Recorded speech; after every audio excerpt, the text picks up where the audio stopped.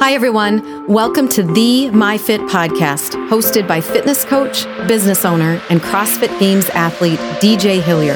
Physical fitness and podcasting are two of his life passions, and his goal is to train, educate, and inspire those who want to improve their general health. These podcasts are designed to help everyone, from the occasional gym member trying to improve their overall wellness to the fitness enthusiast. The episodes capture a wide spectrum of topics, including training, coaching, nutrition, entrepreneurship, relationships, and mindset. Follow the show on Instagram at the MyFit Podcast and subscribe to his newsletter at djhillier.com. So let's get to it. Hey everybody, welcome back. This is DJ Hillier, and you are listening to episode 167 of the MyFit Podcast. This week on the show, I'm honored to chat with award-winning author, meditation teacher, psychotherapist, and founder of the Open Hearted Awareness Institute, Locke Kelly. Locke's teachings synthesize ancient wisdom practices, neuroscience, and contemporary psychology. Locke's mission is dedicated to relieving suffering at its root and supporting people to live from basic goodness. With over 30 years of experience traveling the world and teaching seminars, Locke is full of wisdom and experience that can truly help benefit anybody who is open to it. One of the things that I think a lot about is being more mindful and being more aware of my surroundings, people around me, the thoughts that go in and out of my head. It's something I post a lot about, I think a lot about, I pray a lot about, I talk a lot about. My mind is really centered around being more mindful. And upon some further research about how to become more mindful, I came across the name Locke Kelly and his book, Exploring Mindfulness. And I wanted to dive in a little bit deeper and learn about how can we as a society be more mindful and be more aware. And he's the perfect person to talk to.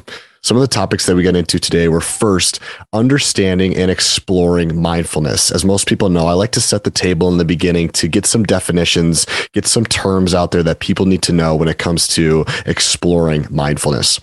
After that, we talked about the difference between deliberate mindfulness and effortless mindfulness. Locke's book is called Effortless Mindfulness, and I wanted to dive into what does it mean to be effortless.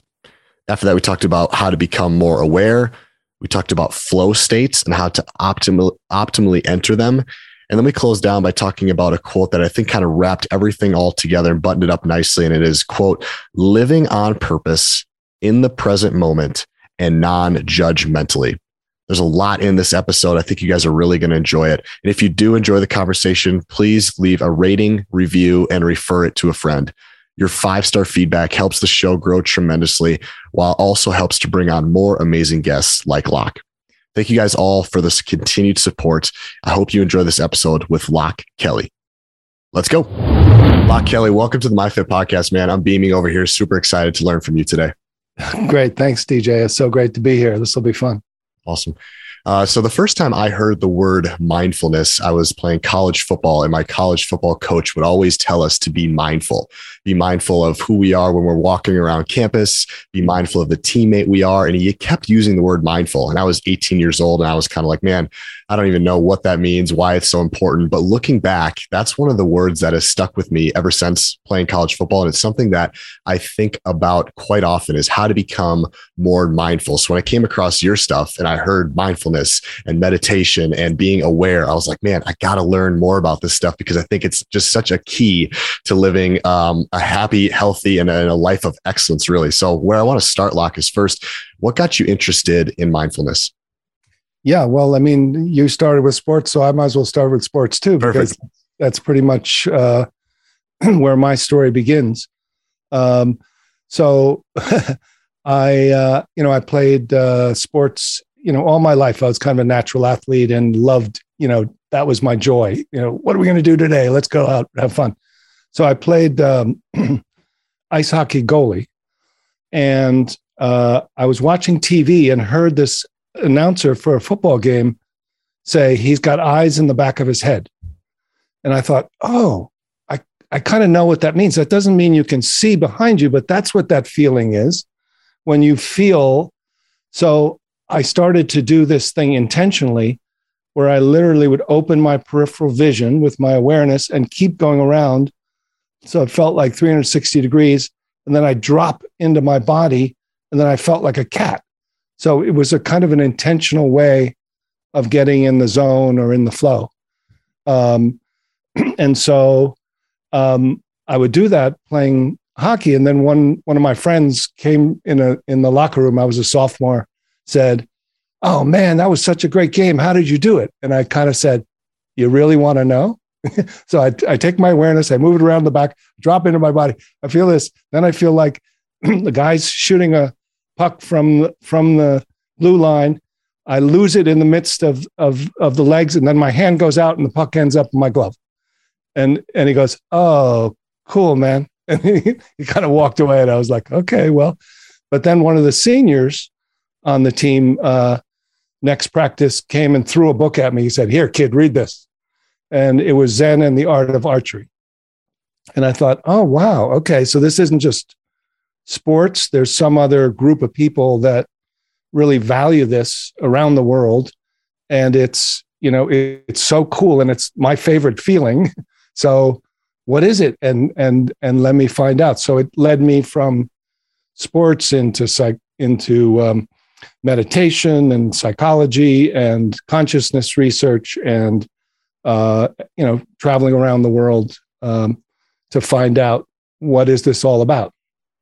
Very cool. Is there a definition for mindfulness? I mean, that's the thing. It's kind of interesting in that there are different kinds of mindfulness. And so I'll say that that's one of my key distinctions is what the approach I take is called effortless mindfulness. So one of my teachers, which I'll give a little story about later, said there's two kinds of mindfulness: deliberate mindfulness and effortless mindfulness. So 99% of mindfulness that we know of today is deliberate mindfulness, which comes from the South Indian traditions and is paying attention on purpose, intentionally to an activity or an object. So that's kind of the Jon Kabat-Zinn definition, which mindfulness, I think, wonderfully has moved from what was, kind of religion to spirituality to consciousness to science, and includes, anybody can come in any of those doors. But Jon Kabat-Zinn brought it into the hospitals and used it to start treating pain and other conditions. So that would be the mindfulness definition. So I'll just say with the effortless mindfulness. So most people do these 4 foundations of mindfulness deliberate. So you pay attention to your thoughts, you pay attention to your feelings, which is like pleasant and unpleasant. You pay attention to objects or a task outside of yourself. And then you pay attention to thoughts coming and going. So it's where are you paying attention from? You develop this kind of attentional, one-pointed system. In effortless mindfulness, you actually shift into a higher dimension of focusing, which is flow consciousness. So instead of focusing in narrowing your, like the flashlight of from your head to an object, your first move is, okay, open to a bigger field of what feels like a panoramic or open mind, open heart even, and then hang out there and then feel connected and be aware from there to your body, to whatever task or person or thing you're interested in. And then it feels like you're connected and that your mind isn't wandering. It doesn't have to be kind of have blinders on to be focused. So that's kind of a simple definition. We can go into it a little bit more, but those are the two kinds of mindfulness and defining both. Where does awareness fit in? Is that a synonym or is that a different word? How does that fit in the equation? Yeah. So this is one of the keys. And, one of the reasons I think I wrote my first book was because of that question, because people were like, attention, consciousness, awareness, what are those? Are those the same? Like I bring my attention to focusing on the lamp in the room. Oh, I bring my focus there. Oh, I'm conscious of the lamp. Oh, I'm aware of the lamp. So it feels like they're the same, but this is the key. I mean, I think if there's one simple upgrade, like you experienced with your coach saying what mindfulness is, it's kind of upgrading awareness. And so I think what we try to do in our culture is use the muscle of attention, which is actually only one type of awareness. And even now in science, and it narrows as if, okay, you got to be one pointed, you got to focus stay on one thing and use don't let your mind wander. If your mind wanders, just bring it back. So that is attentional ability. Mm-hmm. But as you know, and as we all know, especially during the pandemic and just this times, everyone's exhausted, and you can't keep your focus on one thing for very long. Most people, science say it's like 3 minutes is a huge task. William James, the American psychologist, said that you can only maintain really attention for 5 seconds before your mind wanders. And when you sit in meditation watching your breath, your mind will wander immediately. And the idea is to bring it back. So the next, so let's say there's attentional ability. I don't want to get too geeky about this, but so let's say attention, everyone knows that's the flashlight, focusing from your mind, paying attention to your breath, paying attention to the, screen of a computer or a person. Then the next type of awareness is what's called actually self-awareness, which is the ability to be self-aware of, and that starts to be, I could say this, but I won't. So you start to have this inner ability to split off within your mind. And in psychology, that's called self-awareness. So that's a type of attention that is really about mature adults. It's developed at 1.5 to 3-year-olds and kids. They become aware that they're a subject. Then the next type of awareness is mindful witnessing or mindful meditator. And that's the ability to kind of open up and be witnessing, to notice that your thoughts are coming and going, that you're not a solid, separate self, that you are thinking, I am thinking this thought, and then you shift out and up, this kind of a mindful move, open up to look back from a point of view, mindful witness, and then you can see, oh, I am thinking this thought. Oh, there's not a solid thinker, there's thoughts patterning in this way that what was the subject is now the object, and it's actually not even a solid subject where I was focusing from or thinking from. There's thoughts without a thinker, because you're now mindful from a higher, simpler point of view. And then I'll just say at least one more, which is now if you effortless mindfulness and in flow consciousness, you actually either drop down into your body or open up through the meditator to this more spacious and pervasive awareness that feels embodied and interconnected. And that's where Csikszentmihalyi, who's the author of Flow, talks about optimal functioning, or you feel it in sports. Your ego drops away, that center that you felt was you, that you were using attention from, is now a lower functional ability. And you've now feel this interconnected. Time slows down. You feel like you are enjoying. There's kind of a bliss or an ecstasy, even what he calls it, of whatever task, even if it's mundane, that feels like you're able to focus using this type of awareness, which is what I'm calling effortless mindfulness. So you're mindful from flow consciousness of whatever you're doing. And the key is most people need, even writers seem to say, well, you need to do extreme sports or something to push yourself beyond to get to that flow consciousness. But actually, when you get a feel for how to do it with effortless mindfulness, you can just shift in the middle of a New York City subway into flow consciousness and feel the same way you do when you're snowboarding or dancing or playing music or walking in nature or any of the things that seem to require a certain place or activity or thing that you love, which is everyone's usual doorway of getting in there.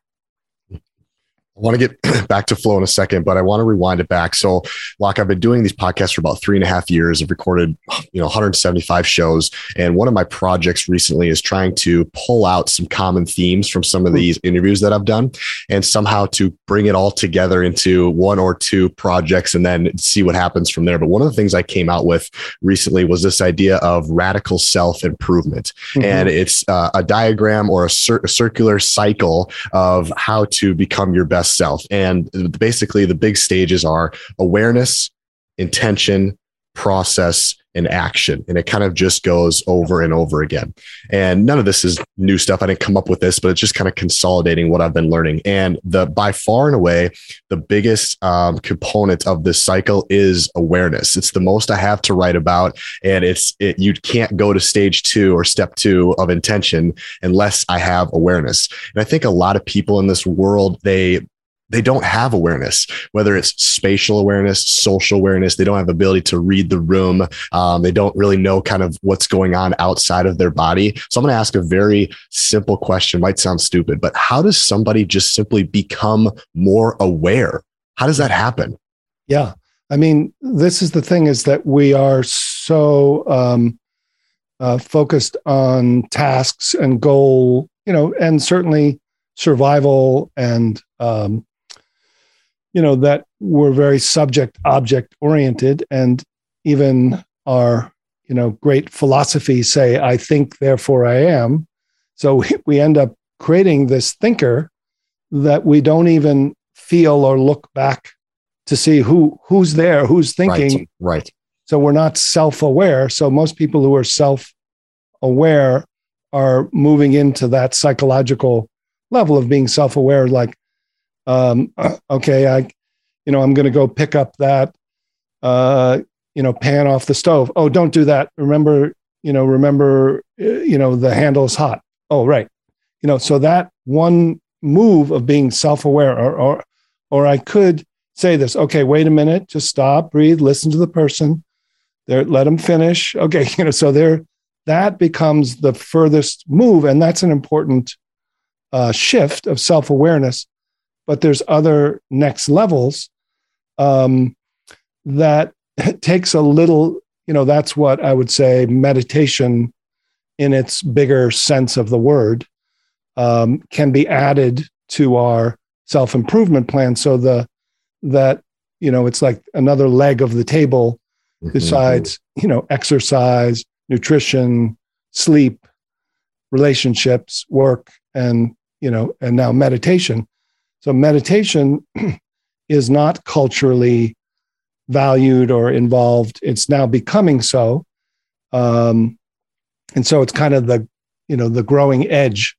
So becoming aware is, I think the key is befriending or finding a friendly awareness, because what happens is if you just go halfway into kind of a detached witness, which is often a transition of many meditation systems, people get kind of freaked out because what happens is when you shift out of your ego into a mindful witness that's aware that there is no, that what was the self is just thoughts coming and going, you not only lose the ego, but you lose some of the ego defenses. And many people get flooded by their unconscious material.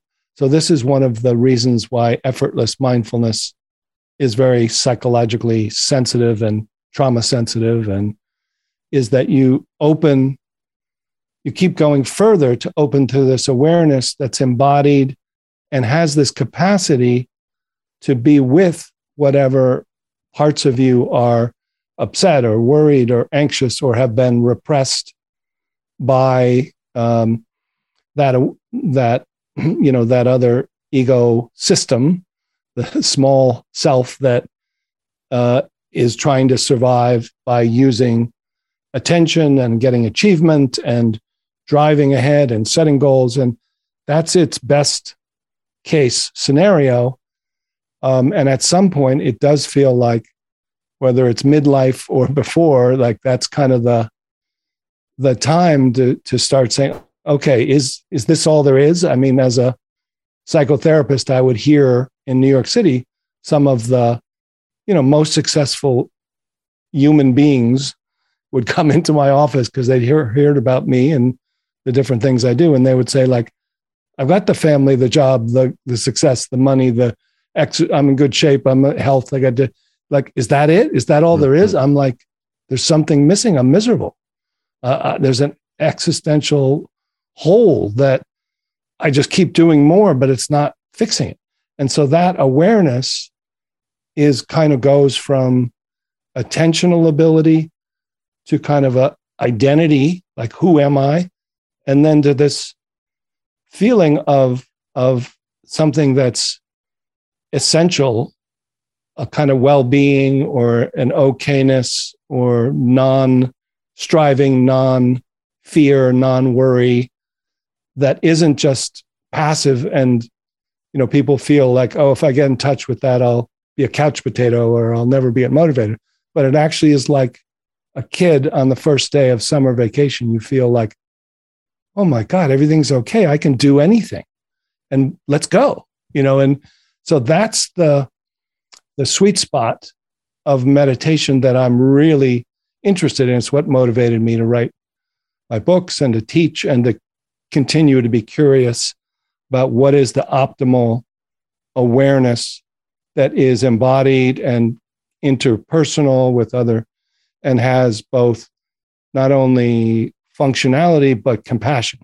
So it has not only a bright mind, but a tender heart that is a wise heart.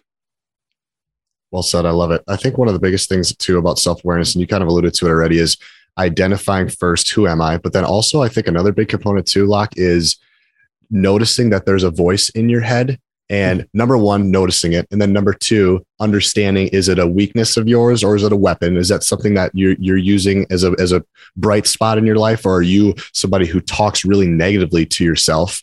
I think that's really big. One thing that I learned from Dr. Jim Loehr, as a sports psychologist, he talked a lot about aligning your outer voice with your inner voice. And the more aligned you can get with the inner and outer, obviously, the more happy you are, the more aligned you are with your goals and aspirations. Talk to me a little bit about, if you have any thoughts about how people talk to themselves, the inner voice, how you can align that. Do you have any thoughts, research, or ideas on that? Yes.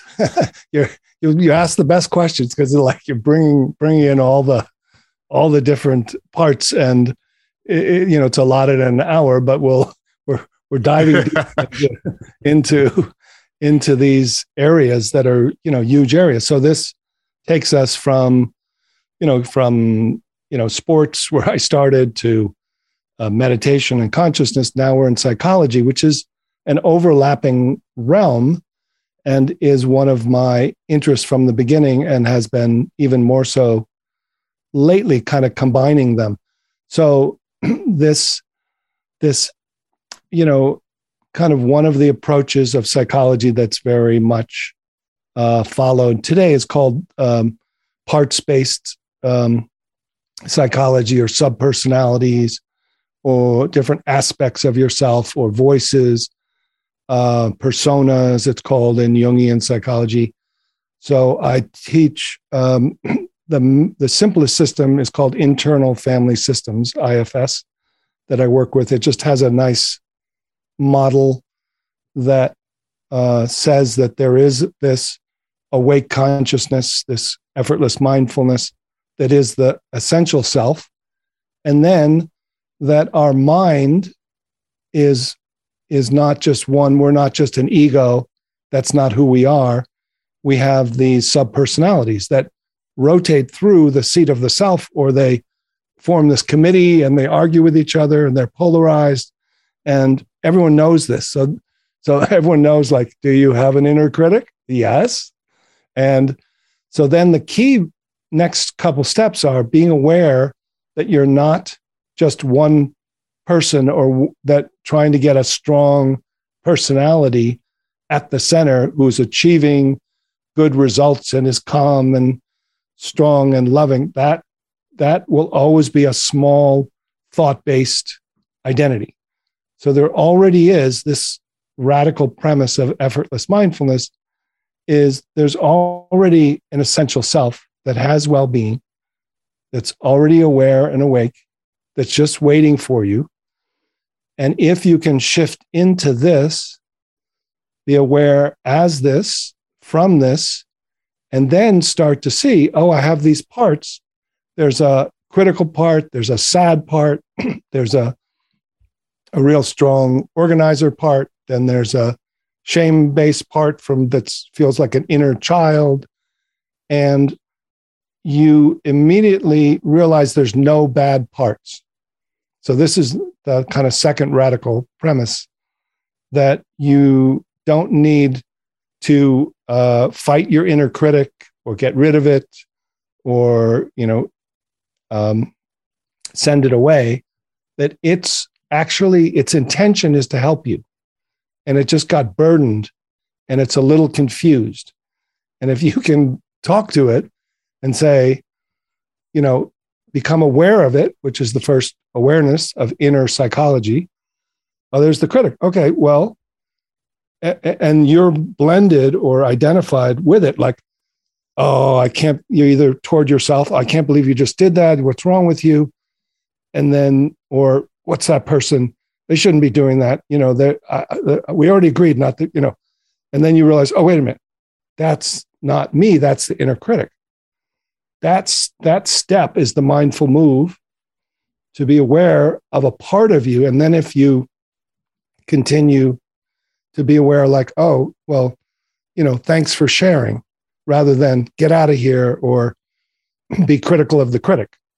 So that's what most psychologies, even, like, they try to replace cognitive-based psychologies, try to replace negative thinking with positive thinking. And all that does is really repress certain energies that are already patterned, or early childhood parts that are just trying to say, well, I feel like this is true. Is this true? And if you can dialogue with them from this more open-hearted self, then the whole team can kind of get unburdened and feel more balanced.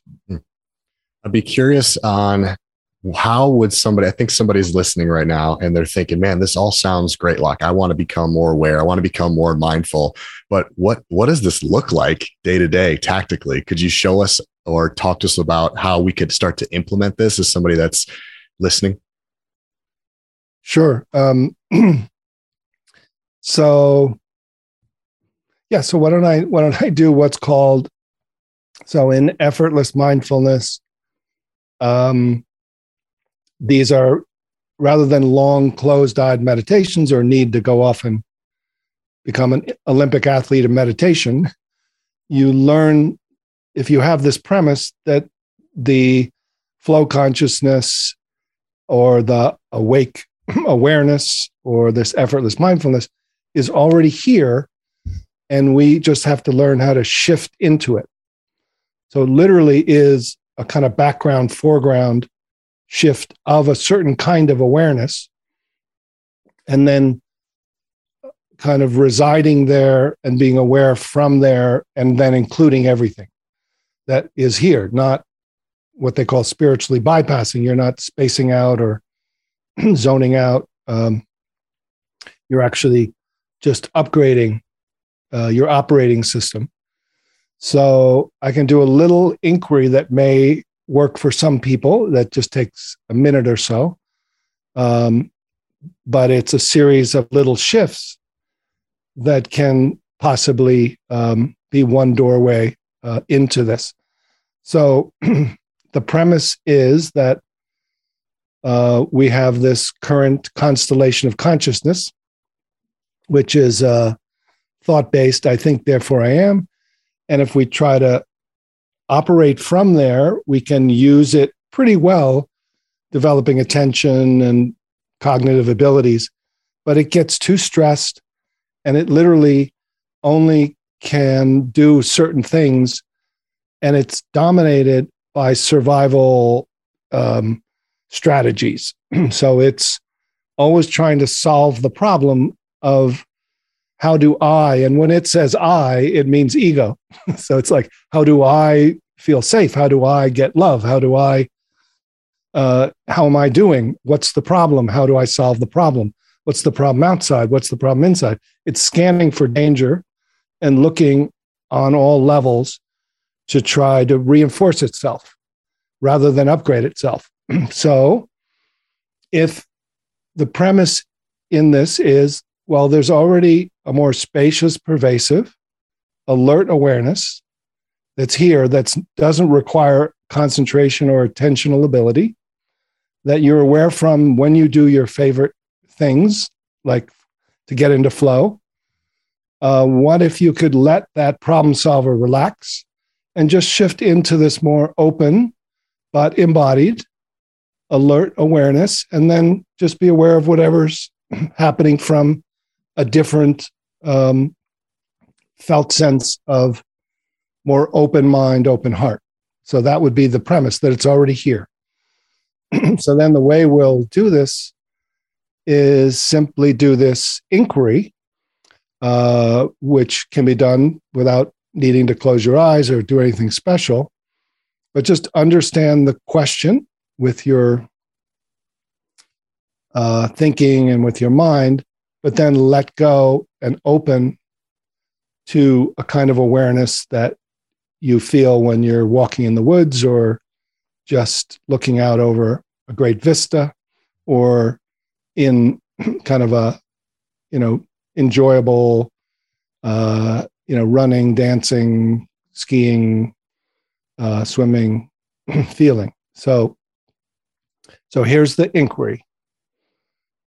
So what is here now when there's no problem to solve? Yeah, so just understand the question. It's here now. And then see if you could let the problem solver relax. And just kind of let awareness open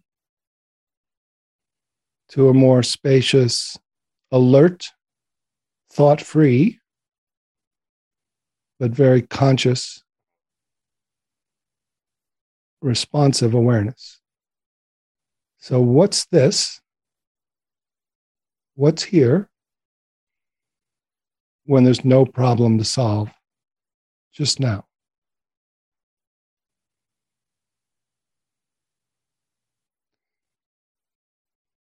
It's just a quick shift. And so then what's it like to rest as this awareness rather than be aware of it?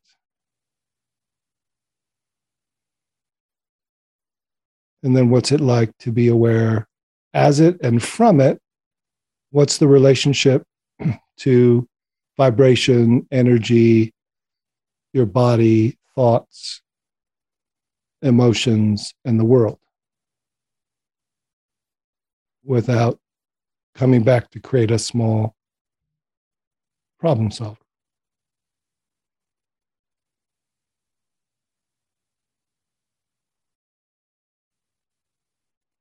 And just see that, usually thoughts will go into the background. They're available if you needed to call them up and remember your phone number. You could remember your phone number and then drop it.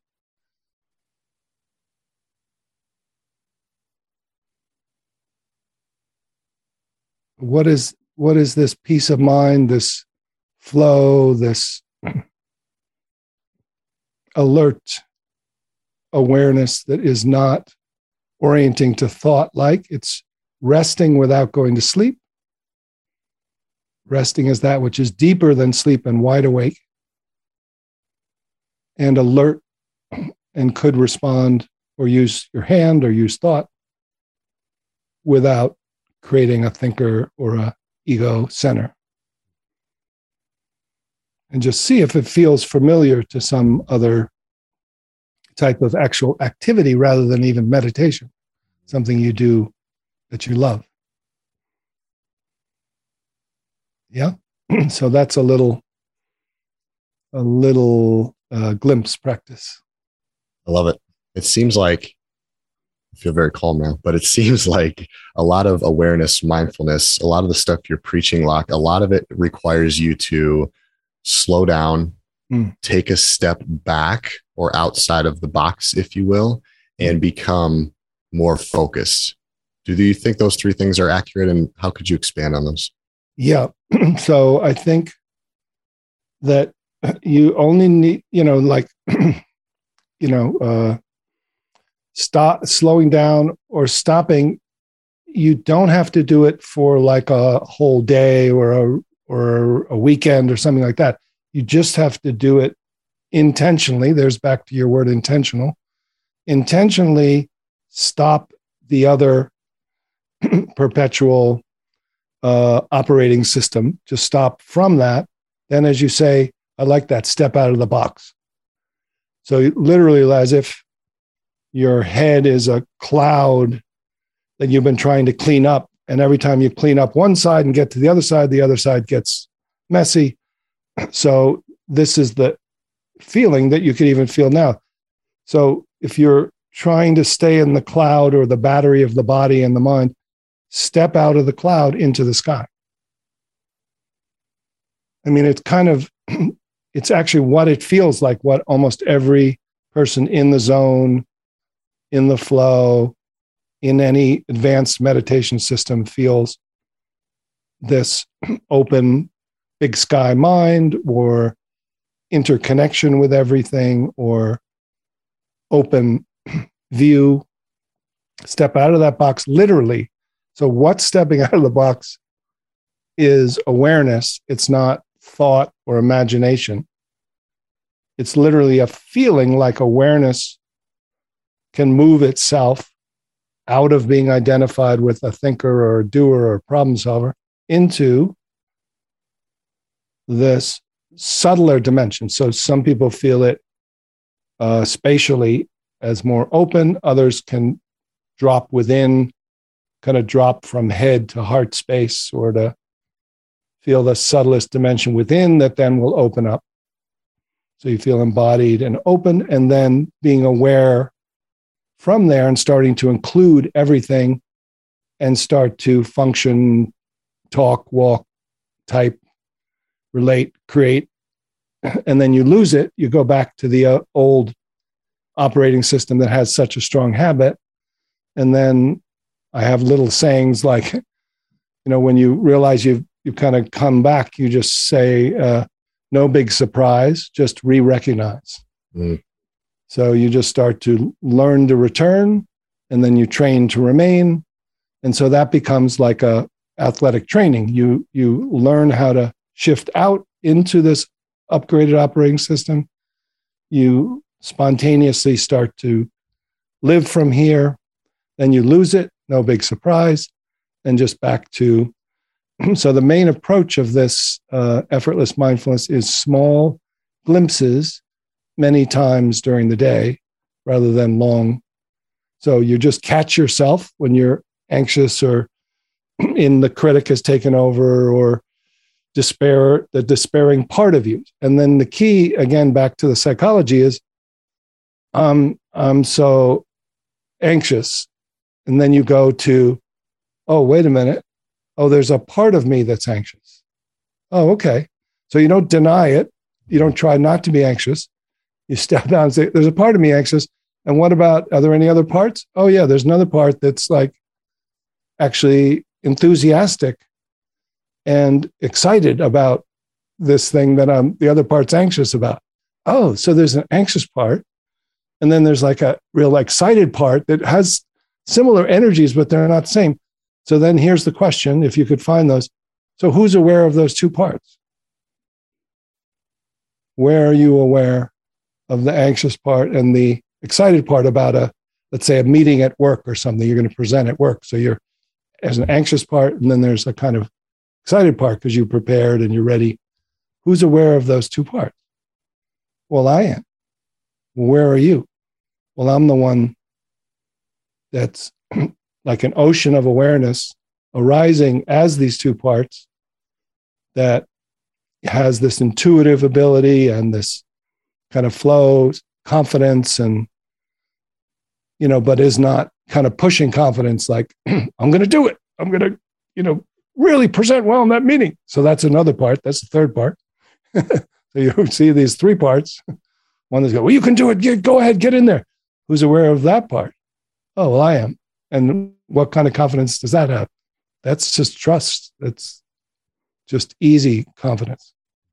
There's a big shift, a couple things. There's a big shift from what you first said was, I'm feeling anxious. And that felt like you're coding yourself with this feeling. And then you just made one quick shift and said, that's just a part of me. And even you saying that, Locke, was like, oh my gosh, it went from a 10 down to a 6. And it was like, there's another part. Okay, now it's down to a 3.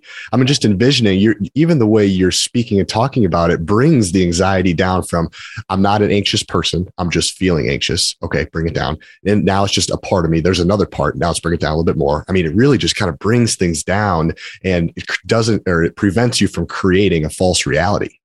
That's it. Yeah. And so, again, this is, for your audience who's used to like, okay, here's how you work out. Here's the, first you do this, then you do this. It's not that different. It's just that this set of tools is not just being, philosophical. It's not even, it's a type of awareness that you have naturally, but you don't know how to get there unless you're doing something else. So this is just a training to say like, all right, here's a shortcut.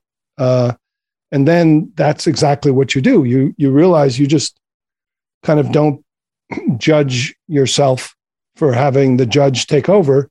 You just start with curiosity, and you just go like, and kind of process. Now we're getting back to your other word, process, right? So intentionality, then so this process is, all right, this is going to happen. I'm a human being. Anxiety, fear, anger, worry, they're going to come up, but they're not me.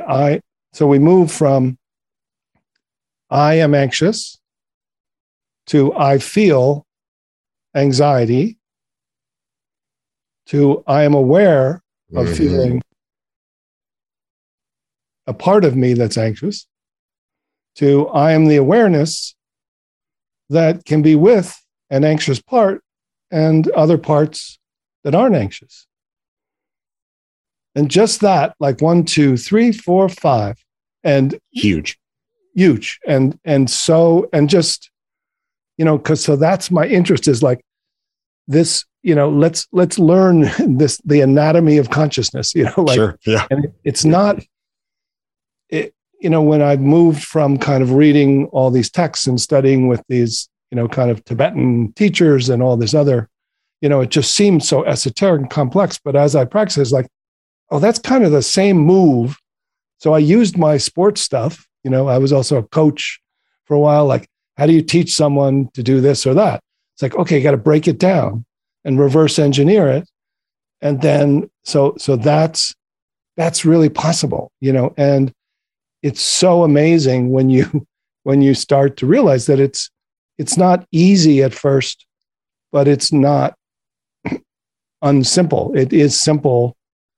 The parts are not that many, but they're new and unique. So you have to kind of learn a new language Where do you think breath work fits into this whole equation? I could imagine that being in the spot you are, a meditation teacher, there's got to be something with breath and being able to slow down. You have any thoughts? Yeah. So there's a few things about breath. One is it's often used as that point of focus because it's happening by itself. So breath is happening at some level and it's used as a focus point. Then there's kind of yogic pranayama, which is just kind of oxygenating your system. The other thing is related to your nervous system. So the brain, the nervous system, and your breath your whole body is very connected. So when you become anxious, when your amygdala is firing and you go into fight or flight or freeze, you're in this sympathetic nervous system, which basically takes over your body. You feel adrenaline or cortisol, and you're in this low level or medium level or high level fight, flight, freeze, or please is the other one. And your breath becomes shallow. And so breath is not the be all end all, but it's kind of one piece of the pie that some systems like. It's all about breath, but it's a doorway, an important piece that if you do, I have one of my beginning initial practices called 3 breaths, 3 ways. And it basically does a kind of 3-part yogic breath to fill your belly, open your rib cage, breathe up to your collarbone as if you're breathing into every cell of your body. And then as you breathe out through your mouth as if through a straw, slower and longer. And so there's now research that shows that as you breathe a little more softly and fully, and then breathe out slower and longer, that will move you from sympathetic to parasympathetic nervous system, which basically is rest and digest, which is calmer, and it will take you right out of this physical bind that keeps us from even using our psychological or meditational tools. If our body is in such survival mode, the first practices in most meditations are called peaceful abiding or calm abiding practices. So in yoga and Buddhist meditation and others. So I think that's the key linchpin of breath. And then there's bigger breath work like Wim Hof,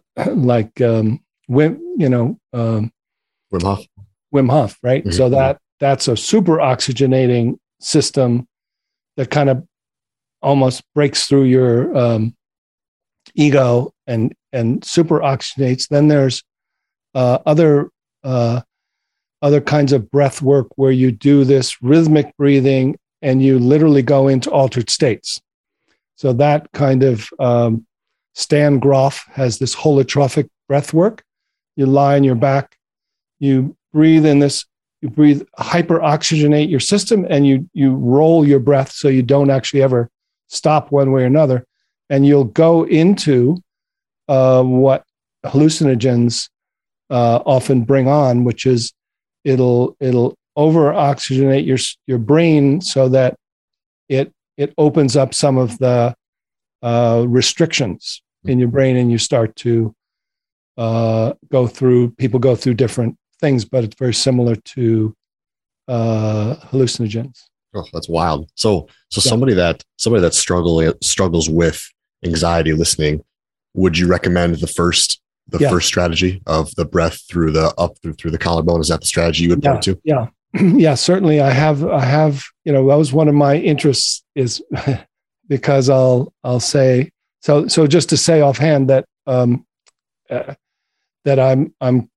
I've just created a website that has all these glimpses on it. And within 2 months of, this is April 2022, in case I'll have an app that is available. And, this is my goal is okay, I feel like I've been given this, stumbled into this world early on, from sports to like reading this book, Zen and the Art of Archery, to going to India and Sri Lanka and Nepal and meeting these amazing people many years ago. And then really having the interest, let's synthesize, what is it they're trying to do? Kind of bringing a more scientific, practical approach. Like, well, what's the goal? How this one and this one, they're doing the same thing. They're just going different ways. What's that? So that, working with the first series of most meditational systems is calming anxiety, fear, worry, animal-based fight, flight, freeze, overwhelm, emotional overwhelm, trauma. So those need to be addressed, but you can also over-address them as if you're only treating symptoms. So you can do most meditation systems, just treat the symptoms, and people just like exercise, one of the ways of treating the symptoms, that people can get into over-exercise for trying to treat the symptoms. But the key is they're only the first preliminary practice. So if you have anxiety, I created this simple kind of synthesis of 3 breaths, 3 ways, which synthesizes yoga, Buddhist meditation, polyvagal theory, and nervous system, breath, energy. Then the second level is energy, prana, or chi, or energetic feeling of your body. And then the third level is opening to this open flow consciousness that comes back to energy, the body, and then feels open-eyed, able to work with others and go back to work. But so that would, I guess that's what I would say, is that treat the symptoms, but then find out what is the root of suffering. So the root of suffering, the first root could be situations in the world or your life. Second could be something that happened in childhood that's trauma, that's being repressed.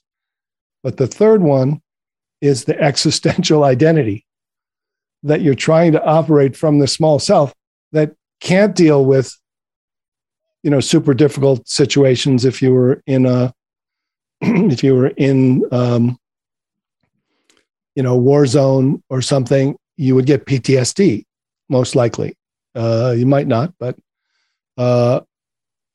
and then secondly, the small ego, having been in outpatient clinics as a psychotherapist and psychiatric hospitals and treated people with complex trauma, the ego is too small to deal with trauma. The trauma's energy is so big that we need to upgrade to this awareness-based capacity that then can, and that upgrading to the subtlest identity is the root of anxiety and suffering and stress. It's if you can find that, because it has its essential well-being and kind of an okayness that you feel when you're in flow, a kind of a simple joy, and like, all right, what are you going to do? Just show up for the next thing. It's not like it's philosophically like, I understand the meaning of the universe, but it's, there's some insight into, I'm here now.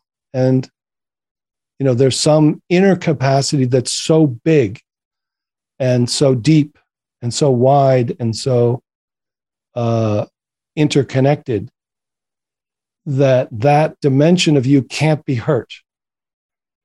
And then you can deal with the parts that can be hurt and the actual external situations in the world or earlier psychological healing.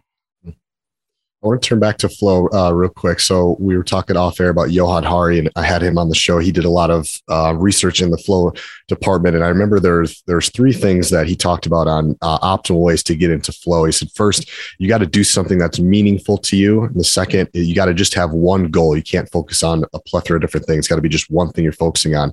And then the third one is just that it's got to be on just the edge of your ability. If it's too far away, you'll lose focus, lose motivation. If it's too easy, then it doesn't stick. Is there anything you would add to that, change to that? What are your thoughts on those three things on optimal ways to get into flow? Yeah. So I would say the first two are, I would say the first one that it's got to be meaningful, but meaningful could be enjoyable. So it could be, is walking in the woods with your dog meaningful? I don't know. Or it's, is it meaningful to go surfing? It's got to be of value.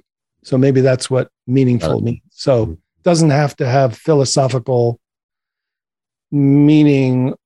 It's got to be of interest, value, and your intention, as you said, has to be engaged so that it brings you back to it. Like, I'm going to go, I feel kind of tired, but you know what? I'm going to get on my bike and go for a ride because I know I'll feel better. So it has that value. Then it's one thing, which is interesting. Again, I qualify each of these a little bit because, like is it one thing to be, let's say, the classic image of being in the zone is like a point guard in basketball, with 1 minute left, dribbling down the court. So the one thing is, okay, we've got, is there one thing, or is it, there's 1 minute left. I'm seeing all my teammates. I'm aware of the clock, but everything's slowed down, but I'm in my body. I'm trusting, I'm feeling good. I'm noticing what the strategy of the defense is. And, so is that one thing? I don't know if that's one thing, because if one thing is, ultimately you're not multitasking. So that's the way I would qualify that. You're in the zone, which actually, when you're aware from this flow consciousness, you're processing multi-dimensional things without using your attention to try to multitask. Right. So this, again, is about upgrading awareness from what most people do, which is trying to get better at attention, but you can only go so far. So that would be my qualification for one thing, because it's one thing and it's also the ability to be interconnected with everything. And then the third one is, what was the third one? Is just on the edge of your ability. Yeah, on the edge. And again, I think that is the easier way, is on the edge. But there's no reason why you can't, sitting in your chair, shift into flow and just be here now or walk down the street. So I actually think this is the key, is that it's one of the ways that is easier to get into flow for most people. And then people take it to the extreme. So a lot of the books on flow are about extreme sports. So if you ski to the edge of your ability down the steepest slope, and you have to go into flow to survive. Your mind, your thinker, the attention abilities cannot ski that slope. So it makes you go into flow. So if you're at the edge of something, you have to go into flow. But if you actually just know how to intentionally shift into flow, you can do anything. And in fact, what often they talk about is the 10,000 hours. If you've, for a musician or a athlete, or even people who do, any kind of task at work, they talk about scientists getting into flow. So it can be a mental task or an interpersonal. The other group that Csikszentmihalyi talks about is middle managers who get into flow. So there's an interpersonal flow of, okay, you can do this, and let me get this person to help with that, and I can do this. And so finding that ability to intentionally access flow and then realize you've done 10,000 hours of walking, talking, relating to other people, doing every common task that's not on the edge, that's actually just living from flow in an ordinary everyday life. And then within that day, you're likely to get to a place of like, okay, let me finish this work by noon. And you have to kind of ramp it up a little bit or something. You may want to, you don't have to, but, and then you're in flow just in your normal consciousness. Now you go to the edge and then you can do that, but it wasn't the edge that was necessary to do it. So this is what effortless mindfulness is saying that it's natural. The edge can almost require you to upgrade because you've reached the edge of the ego. But if you shift into it, then you can do anything with the same feeling. What would your, I'm smart, I love it. What would your advice be to the average athlete who wants to get into flow? Is there something that, I don't know if it's, I don't think the answer is simple. It's probably not, but is there something that the average athlete could say, man, I'd like to experience more flow. How can I do that, Locke? Yeah. So one of the things is most people, kind of know how to get into flow. Or not, I won't say most, but some people know how to get into flow and they're like, I don't need advice about how to get in flow. I just go in, when I do this, I do that, then I'm in flow. So, but if you learn how to get into flow, then you do the activity. It can make it even more enjoyable.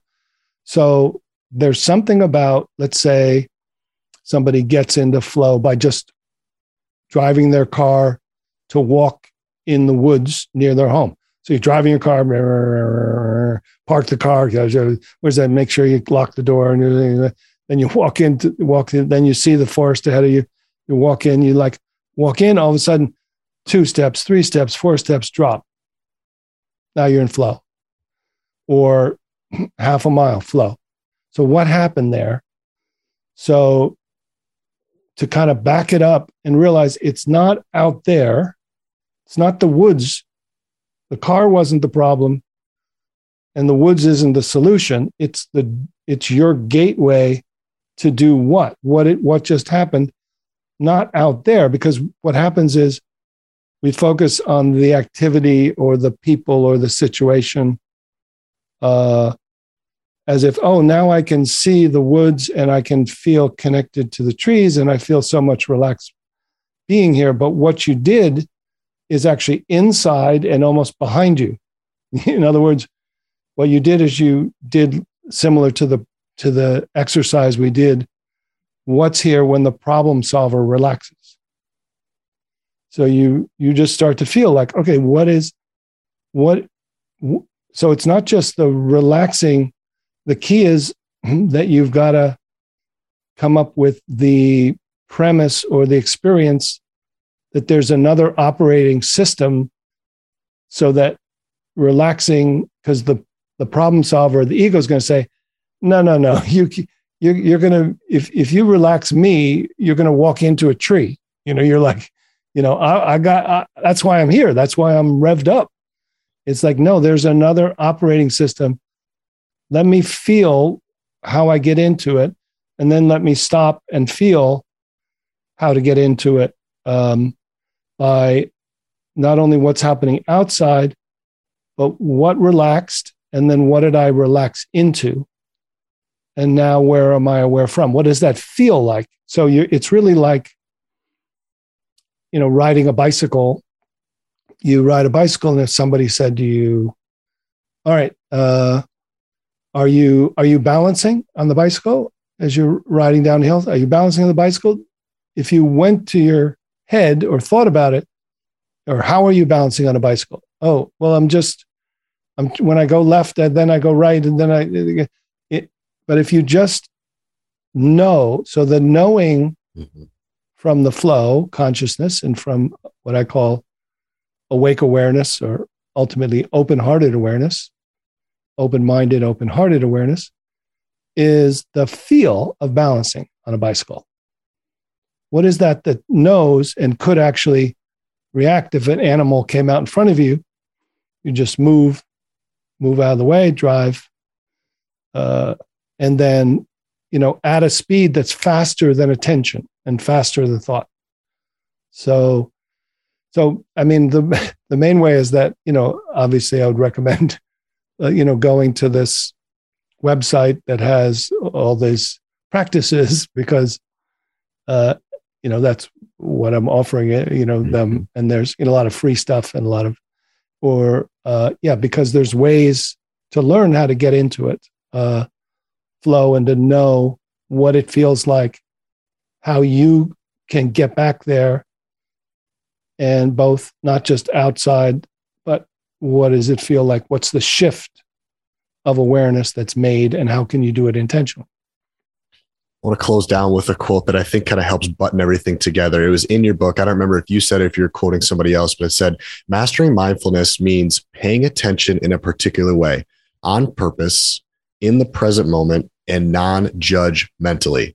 On purpose, in the present moment, and non-judgmentally. Can you touch on those three? I think it kind of just pulls everything together as we close this thing down. Well, yeah, actually, that's interesting, because if you look at my latest book, I actually use that as the definition of deliberate mindfulness, which is wonderful. And then I give another definition. So instead of paying attention, I say, if you keep paying attention only, you're going to become bankrupt.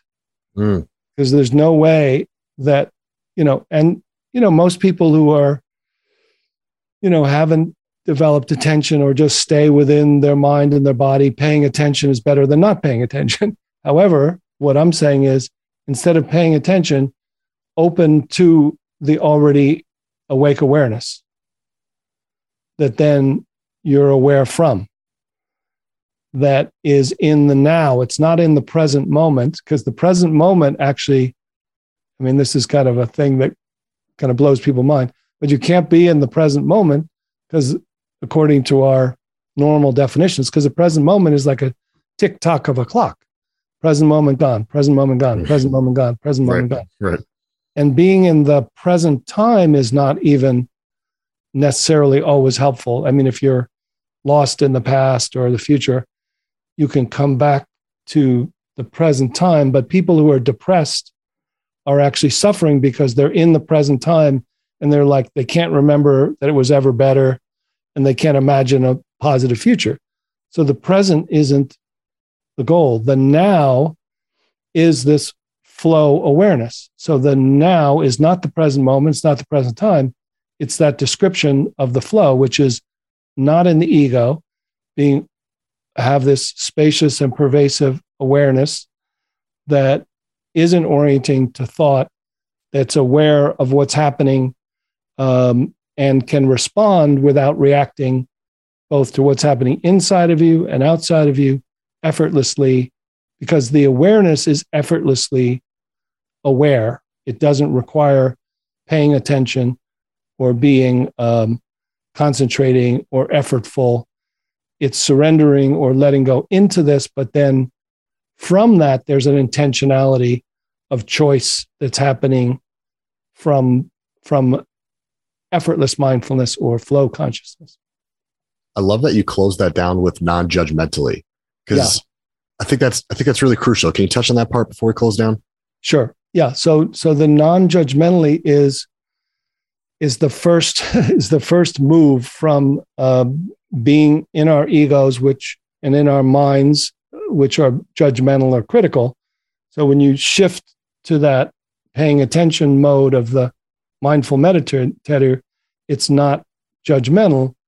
But then if you go the next level to flow consciousness or open-hearted awareness or this effortless mindfulness, what happens is actually you go beyond non-judgmental to almost a sense of unconditional love or interconnection or joy or bliss.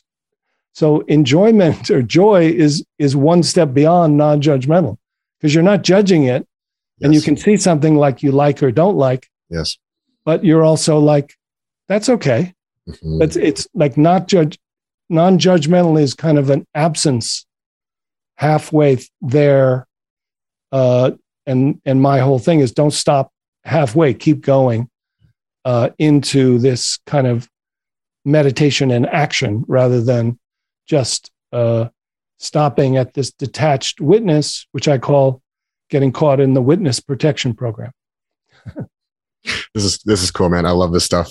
So we mentioned a lot of links, obviously books, anything that you want to point my listeners to that can help support you or learn more about this. Yeah. I mean, so I think the most active thing, if you go to my website and look for this mobile platform, www.lockkelly.org, you'll see a link to this, that it's on the web, it's on the phone, and eventually it'll be an app. But what it has is all this series of micro meditations, ability to actually have some community interaction. There's small groups that form online. There's advanced courses, but there's this daily glimpse that comes every day that's cool. New, 1 to 10 minutes, comes into, it's new every day, rotates through. So you can kind of just, try it every day. And then, certainly reading one of the books, if you're interested more in the theory, you can read either of my two books. Shift into Freedom is the first one, and the more, what I call the big book. It's a little more theoretical. And then I actually wrote the little simpler one second, The Way of Effortless Mindfulness. Cool. They're both phenomenal books. I encourage everybody listening to go check them out. Locke, this was a lot of fun. I really appreciate you taking the time. Very enlightening conversation. Gets me thinking about thinking, which is one of my favorite things. So thanks again for taking time out of your busy schedule to be on the MyFit podcast. Yeah, thanks, DJ. I really enjoyed it. Glad to meet you.